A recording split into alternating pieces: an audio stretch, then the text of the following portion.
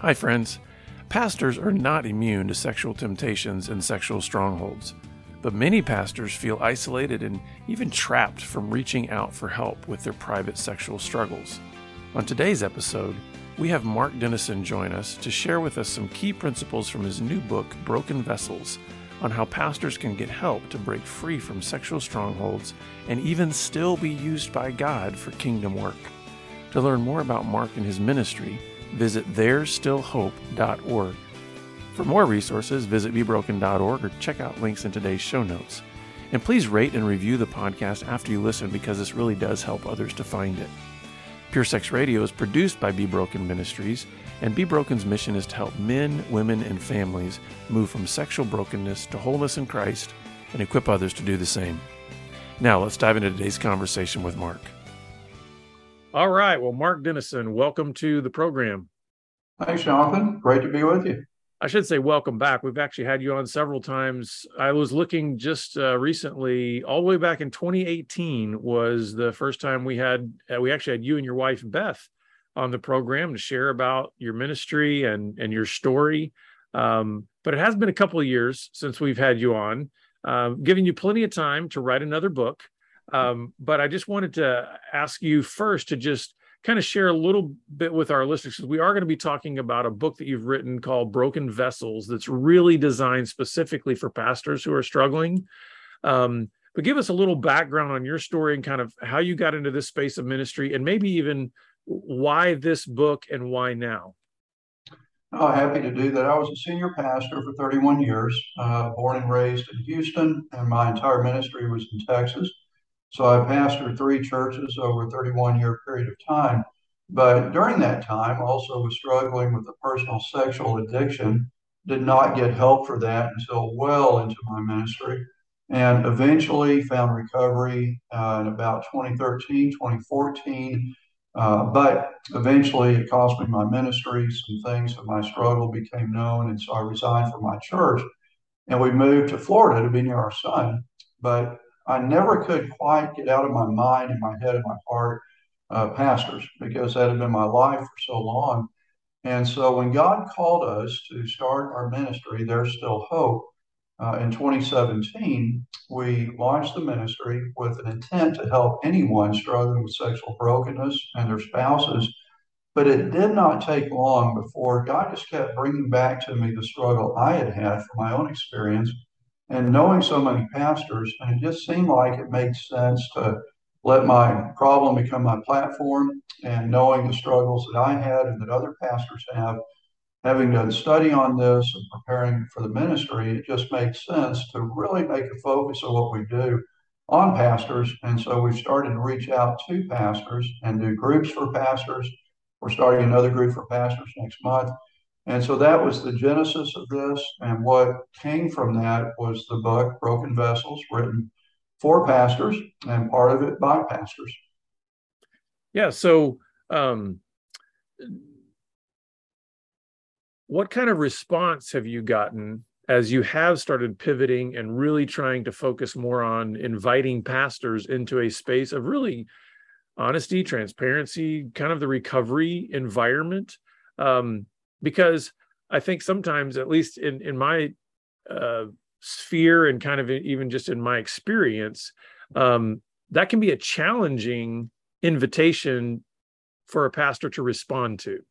So what's the experience that you've been having in terms of, and how are you inviting pastors into these spaces for help?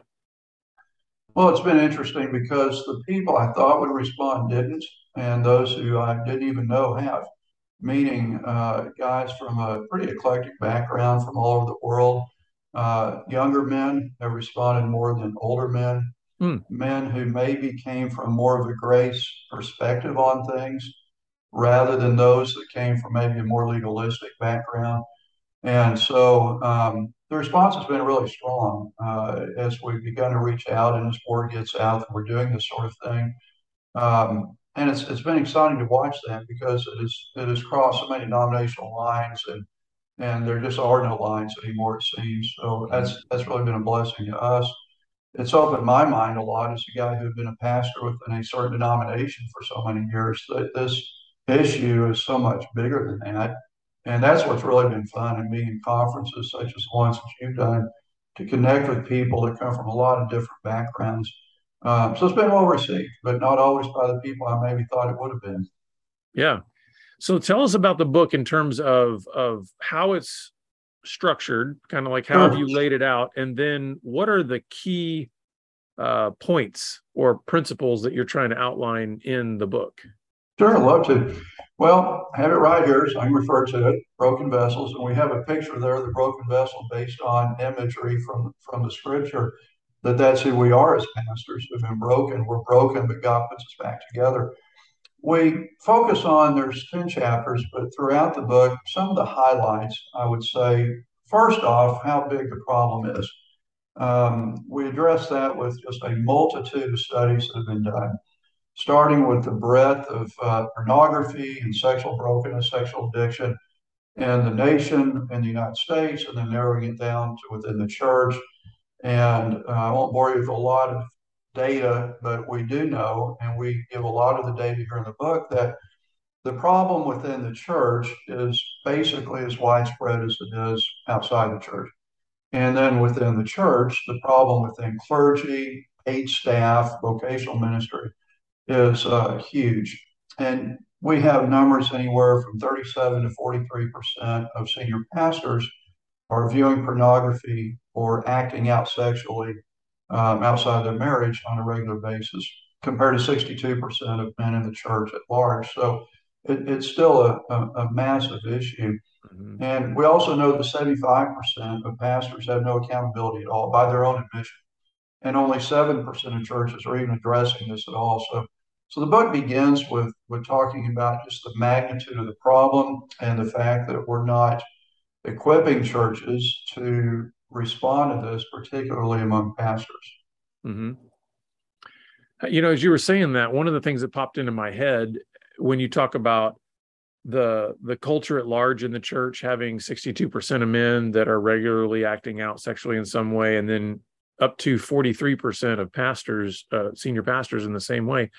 Um, it made me think, and I'd love to get your response on this. I don't want to get too sidetracked, but it just popped into my head because I do want us to get through the rest of the book. But it makes me wonder how much of that might be related, in your view, to there being a culture of fear and suspicion around sexual issues in our Christian communities. Absolutely agree with that. There is a reticence to open up. You know, the opposite of addiction is connection. And pastors are scared to death to connect on an intimate level with other people because they know that if they are found out and found to be less than whatever that model is of what's expected, that it's going to cost them dearly. And Mm-hmm. so they isolate, they internalize everything. They're the last ones to get help. And so, yeah, it's a huge, huge problem. So where do you go after you kind of address the enormity of the problem to really kind of take a next step with a pastor? One of the questions that I address is whether or not it's possible to love God and pornography at the same time. And we delve into the Romans 7 thing about what I know I want to do, I find myself not doing, what I don't want to do, I find myself doing, a wretched man that I am. And that's where so many pastors struggle, is they feel like if I even admit that this is a problem, what I'm really saying is I just don't love God. It's purely a spiritual problem. And we know it's not. And so I talked some about what I've created, what I call an addiction pyramid. And the pyramid has four parts to it. The top of it is the acting out, the actual act itself, whether it's masturbation, pornography, prostitution, whatever it is. And we normally just look at that top of the pyramid and we say, just stop doing that. The second layer would be the triggers, which I have used an acronym I call BLAST. When we're bored, lonely, angry, stressed, or tired, we're more susceptible. And pastors struggle with all five of those. And then the third layer of the pyramid is whatever feeds that. For example, anger is usually the result of resentment or pain. So the pastor has pain because things aren't going well in his ministry, or he's not being respected or followed or whatever, or he has resentment because he's underappreciated. And then we go to what's beneath that. At the bottom of the pyramid, studies show there are three things that usually feed that which feeds the triggers which feed the addiction, and that is trauma, abuse, and isolation. So many pastors have come from traumatic backgrounds. They are wounded. They want to help others that are wounded. They have a tendency to isolate sometimes. And there's been emotional trauma, emotional abuse. So from all of that comes the need to self-medicate eventually or to help other people. And so talk a lot about that pyramid because that helps to explain how we got there. And to dig a little deeper than that, more specifically, that's a general answer, but why is it the pastors themselves struggle? And I list several things in the book, but four things in particular. One is that studies show, and my own experience as a pastor certainly validates this, that pastors don't have good boundaries. I'm going to the hospital. What does that mean? Where's the hospital? How long am I really there? We let women into our office because they're hurting, they need someone to talk to. Even though someone's in the next office, there's a connection that happens there. I think pastors are more attractive than other people to the opposite sex simply because we're pastors. Women look at us. I don't mean physically, but women will say to the pastor, "Why can't my husband listen to me the way you do?" And so we don't have boundaries. Second thing, we don't have accountability. So I've said 75% of pastors, zero accountability. Nobody knows where we are. They don't know who we're talking to. They don't know who we're texting. They don't know what the conversations are like. Pastors struggle in this area also because we tend to isolate, and then because we're very relational, we connect well with other people, and that's a good thing. If we don't do that, we're not good pastors. But the flip side of that is that that is a perfect setup for failure. I was talking to a pastor recently who said that where he got in trouble was a couple came to see him, and it was at night in his office because the man was pretty well known, the husband, and nothing wrong with that at all. But they're in this counseling session. The husband gets up and says, "I need to use the restroom." So he gets up, goes down the hall to use the restroom. Now the pastor's in the office with this man's attractive wife, waiting for the husband to return from the restroom. No one did anything wrong until they hear a car start outside. And apparently the husband decided to use the restroom down the street because he left. And so now pastor's in the office with this married man's wife who has no way home. What does he do? She's not responding to the calls. And he did the right thing, which was to wait for her to get a ride home from someone else. He wants to give a ride home, but when someone else shows up, he's there alone with the wife. And during those moments that transpired, nothing happened that was inappropriate, but a connection happened because she is looking at this man who's a pastor and is saying, "You get me." And that just set him up for all kinds of potential trouble. So yeah, there's a lot of reasons pastors struggle more than anybody else. Mm-hmm. So, the pyramid that you talk about, I think, that's so applicable to anyone, right? I think I like the fact that then you started kind of honing that into how does this specifically address pastors and the boundaries issues? What are some other things that you bring up in the book that would be really specifically pertinent to pastors who struggle? And one of the things that I'm thinking of is how, and I don't know if you get into this necessarily into the book, but how does a pastor even begin to think about bringing his secret into the light when there's so many factors as a pastor that can feel threatening to do that? That's a great question, and we do address that a lot. For example, saying the right thing to the wrong person at the right time is catastrophic. And so it's important for the pastor to have certain guardrails in place. I give 7 or 8 of them. One of those, directly in response to what you're saying, is that there needs to be an accountability partner, someone who absolutely knows everything that he's struggling with, who preferably is someone outside the church, but someone with whom, and this is getting pretty detailed, but where there's some accountability within the church tied to this individual so that the pastor has given this accountability person 100% permission, perhaps even in writing, to report back to this elder or this staff member, executive pastor, whomever it might be, if he has crossed certain lines. And so he has the freedom to share with this person but knowing that there needs to be some level of accountability there as well.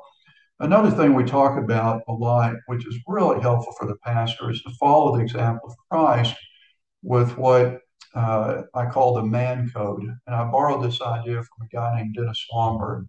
He talks about how Jesus, in order to maintain the proper boundaries and emotional regulation, everything he needed, had certain men in his life, certain numbers. The one that represents God, the three, Peter, James, and John, is that inner circle. So I write in the book that pastors need those three guys, give or take, who know him better than anybody else. Men that will walk with him where nobody else does. They pray with him when others don't, as Jesus did with the inner circle. Mm-hmm. And then outside of the three is the 12, which is a small group. We encourage pastors to be in a small group with other men, which almost none of them are.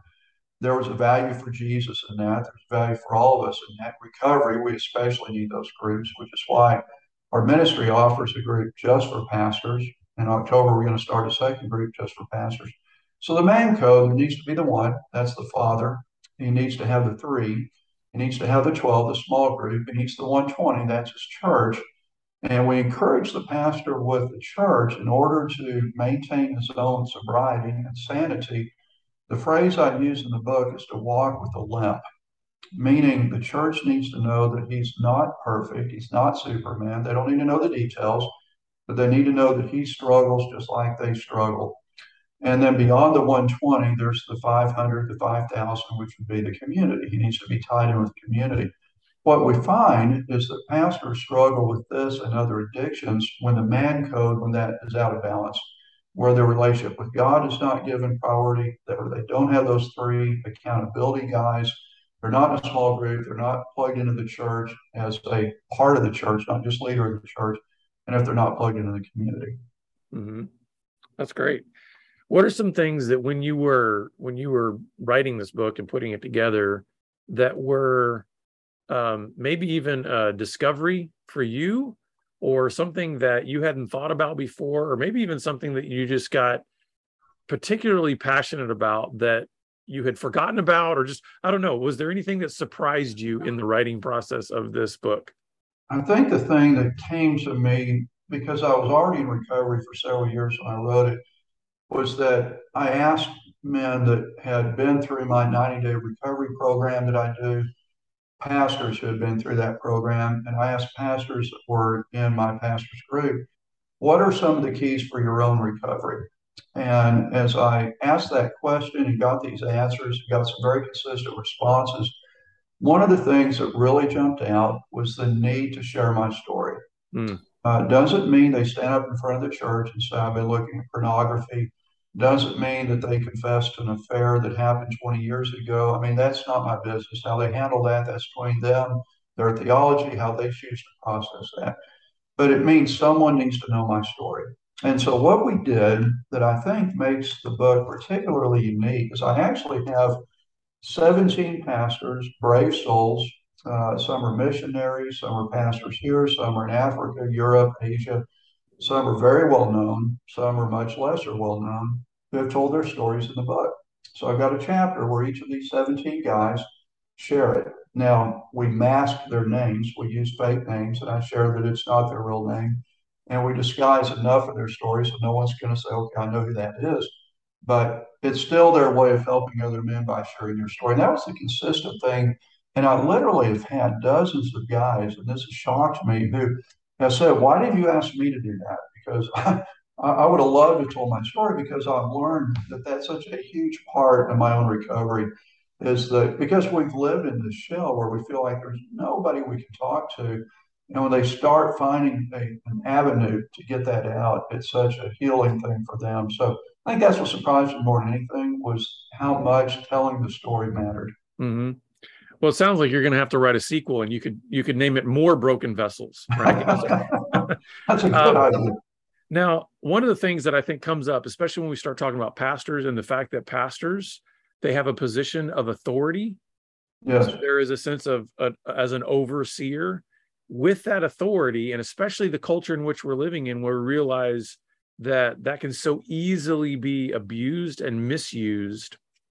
What does it look like then? And I don't know if you touch on this in the book, but I'd like to still get your response. what does it look like then when any kind of sexual brokenness issue comes out with a pastor? And what are some best practices that you would recommend for how the individual, the pastor and his inner circle can navigate that, but also a church, and recognizing that there are maybe different categories and layers to that? I'm not saying that, from a sin standpoint, listen, it's all falling short of the glory of God, right? But Yes. I'm not going to say it's categorically exactly identical. A pastor, 3 or 4 times a year looks at pornography on his computer. It's not categorically identical to a pastor sexually abusing people in his church, or seeing prostitutes and those kinds of things. So how would you answer that in the, not only just in the cultural climate that we're in, but also just from a biblical standpoint of how do we navigate the whole reconciliation, but possibly even restoration process for pastors? Well, and I do address that in the book, and also a book. This was actually the sequel. The first book I wrote kind of on this subject. It's called Porn in the Pew, and we devote a chapter there to that very thing. And a couple things I would say. One is, on the front end, the pastor needs to have so much accountability. I love the Modesto Manifesto that Billy Graham did in the 1940s. So we encourage the pastors to have a really strict set of rules that they're going to abide by, and the church knows those. I'm not going to be alone with women, not going to have lunch with women. Anyone I text, my wife has access to my phone, those kinds of guardrails being in place. But from a church perspective, what we suggest is that we be proactive. Every time, at least it seems like every time we read about one of these horrible things that happens, is because the church, maybe not because of, but we learned there was no proactive step taken. Every church, every minister feels like, well, I'm reading about it. It's happened 30,000 times this year in the papers, but it can never happen to us. And so we don't have a plan. And so then we react to it, we scramble, and that's where we mess up. A proactive plan that lays out in a handbook form, and we would develop one. The problem is that every denomination and church and tradition, they're going to land differently on where they fall on some of these things. What disqualifies a pastor? What doesn't? But there needs to be a proactive plan, a guidebook that each church has in advance that says this is how we handle these situations. At the end of the day, we do believe that restoration should always be a part of that. Doesn't mean that he's restored to his position in the church necessarily, but he is restored to the body of Christ. He's restored to serving, again, not necessarily vocationally, but God's redemptive purposes need to be a part of this, because otherwise God doesn't get the win, and anything God allows, God is going to use. So the key word, I think, is proactive. We've got to be proactive. We can't wait till it happens. There needs to be a plan in place that everyone is signed off on ahead of time. Can you share or think of any stories that where you have seen that process go well in a church or for a pastor, and maybe what that looked like? Rarely, I wish it would just come to the top of my head immediately.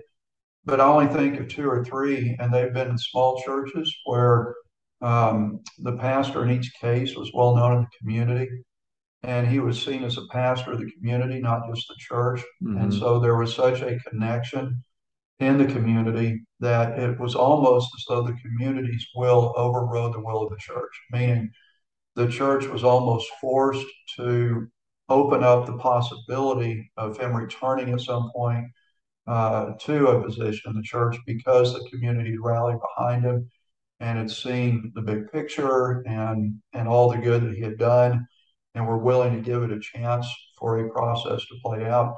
I think there's two ditches we fall into. One ditch says, no, we're just sitting out to pasture. We're done with you. We can't even go there. And the other ditch says, it doesn't matter what you do, come on back. What we would love to see happen in every single case, and we've worked with some churches that have had pastors do this, is that in all cases where the pastor has been confronted and dismissed because of something he's done, whether it's sexual offense or simply, I shouldn't say simply, but pornography affair, something where it's not a sexual offense, but it's an improper activity for sure, is for the pastor to get help the church help him get help pay for that to support him and his family, and then have the pastor come back to the church or at least to its leadership with the opportunity to make amends. Part of his recovery process, step 9, apologize, own it, say to the church, and then have the leaders in the church rally around that guy, pray for him and his wife. Doesn't mean he's restored his service in the church, but that's the process we believe, and it's in the book, should happen in every single instance, because that's how the church goes through the healing process of this broken vessel, if it's become public knowledge. One other question that I want to ask, and then if there's anything else that we haven't touched on from the book, I'd love for you to share that. But Sure. I've known many pastors over many years, and right or wrong, whether it was intentional or unintentional, most pastors that I have known gain a sense of their own personal identity from their position as a pastor. How important is it in terms of this whole recovery, sort of transformation, kind of reconciliation process for a pastor when there's sexual brokenness issues in his life? How important is it for him to have a realignment of priorities or even a reframing of what his identity really is about versus his position as a pastor? Huge. I think that by and large, women draw their self-esteem from relationships, especially their husband, and men draw their self-esteem from their work. And so for pastors, that means, how's my church doing? Nickels and noses. How are the offerings? What's our attendance doing? We've noticed since COVID that a lot of pastors are leaving the ministry, even more so than before. A lot of that is because they feel like failures, because churches are just down by and large because of COVID and response to it. And so the mistake is that men have, especially pastors, have tied their whole identity with what they do instead of who they are and who they are in Christ. And it is shocking to me as I work with pastors one-on-one and within our groups to find out that one of the weak links for them in their disciplines is their own spiritual disciplines. Lack of spending time with God for themselves as opposed to the next sermon prep that they need to do. And so it's a huge thing for them to realign it and understand who they are in Christ, who they are matters more than what they do. And that God is way more concerned with where they are than where the church is. And they need to focus on the depth of their ministry and quit focusing on the breadth of their ministry. That's not their business. That's God's business. And so you fit on a soft spot, I think, for so many pastors. It was mine for years. Mm-hmm. It was almost, it felt impossible for me to ever identify as a husband, as a child of God, as a friend. I was a pastor, and that was this huge thing. And if that wasn't going well, that meant I wasn't going well. Well, the irony to me, and maybe it's even more of a paradox, is that when a pastor has their identity deeply rooted in their understanding of being in Christ, they actually are going to be exponentially more effective as a pastor. When that's not the case, when they find their identity in their pastor position, they're not going to be nearly as fruitful. So it's kind of, there's an irony there. There's a paradox there. So is there anything else that we haven't touched on in the book that you would really like to say? And also just what kind of message of hope would you want to give to pastors out there that are listening, or somebody who knows a pastor, in terms of how can we help our pastors move into just living lives of greater integrity? Yeah, the only other thing I think I'd say about the book is that it does lay out a more detailed road back for pastors. So if you have fallen, not, and I don't mean road back into pastoring, but a road back to personal integrity, holiness, finding who you are in Christ, separate from your job description, and that's really, really important. Where do we find hope? That's a great question, and that's why our ministry is called There's Still Hope, because we really believe in that. And I think it's connection. It's guys connecting with other guys, pastors connecting with other pastors that have been there, that understand it, that get it, and it's a magical thing. My pastors group, and again, we're starting another group soon, only because the first group has gotten too big, and it's these guys are almost giddy as they share with one another, because it's like an opportunity for them to feel like they can be completely real. And that's where the hope is found. They've got to find a group. They've got to find a place to go where they can be absolutely real and say, man, I looked at a woman with lust this week and I know I shouldn't have, but I've got to share this because it's killing me. And to see a guy be able to share that with a group of other guys is absolute magic. So I think that's the hope, is connection with other guys that have been where they've been. So where can our listeners go to get more information about the book and your ministry? Well, thanks. Our website is there'sstillhope.org, and it's THER, theirs. You can spell theirs, no apostrophe. There's still hope. There is still hope. So there'sstillhope.org, and it lists the various groups we do. We have 7 groups that we do for guys that are struggling with sexual brokenness. We use my workbook, Life Recovery Plan, and it's a 1-year process. So we encourage guys to look into that. We also offer a 90-day recovery plan for guys that want to intense work with me and their own recovery. All of that can be found on our website, there'sstillhope.org. And my wife works with spouses who are going through the trauma of brokenness on part of their husband. And we also have couples groups now that we've launched as well, and would love for people to check us out and learn more about our ministry. There'sstillhope.org. It has my personal cell number there. They can contact me, reach out to us anytime, and we'd be honored to help any way that we can. Yeah. Well, thanks, Mark. And I really want to just say thanks for creating these avenues and spaces, especially for pastors, because that's a huge hurdle a lot of times for them to feel like they could even consider engaging in an environment where they could be honest about their sexual sin and secrets. So thank you for doing that. And thank you for being with us. Hey, thanks for having me. Thank you for being one of our biggest supporters from day one. And the time you've spent with us in person, we've been in San Antonio, and anytime I reached out, you've always been there for us. And you don't know what that means to us and other guys that you've been mentoring, both intentionally and unintentionally. You've done a great job of it. And we are very appreciative for Be Broken and all that you've done. Well, I appreciate that. We try to live into what we believe, and that is that we are better together. So, but listeners, we're going to put all that in the show notes. We're going to put information about the book and Mark and Beth's ministry, and then some other resources that will also just help you kind of take your next best steps. If you are a pastor out there, please don't wait to take the next step that you need to take to get into these safe environments where you can actually start unpacking your story. And as Mark said, kind of traveling that road back to who God actually intended you to be. And I think that's going to make your ministry thrive even more. We're glad you've been with us, and we look forward to seeing you back here again next time on the Pure Sex Radio program. Take care. Pure Sex Radio is paid for by Be Broken Ministries. Visit us online at puresexradio.com.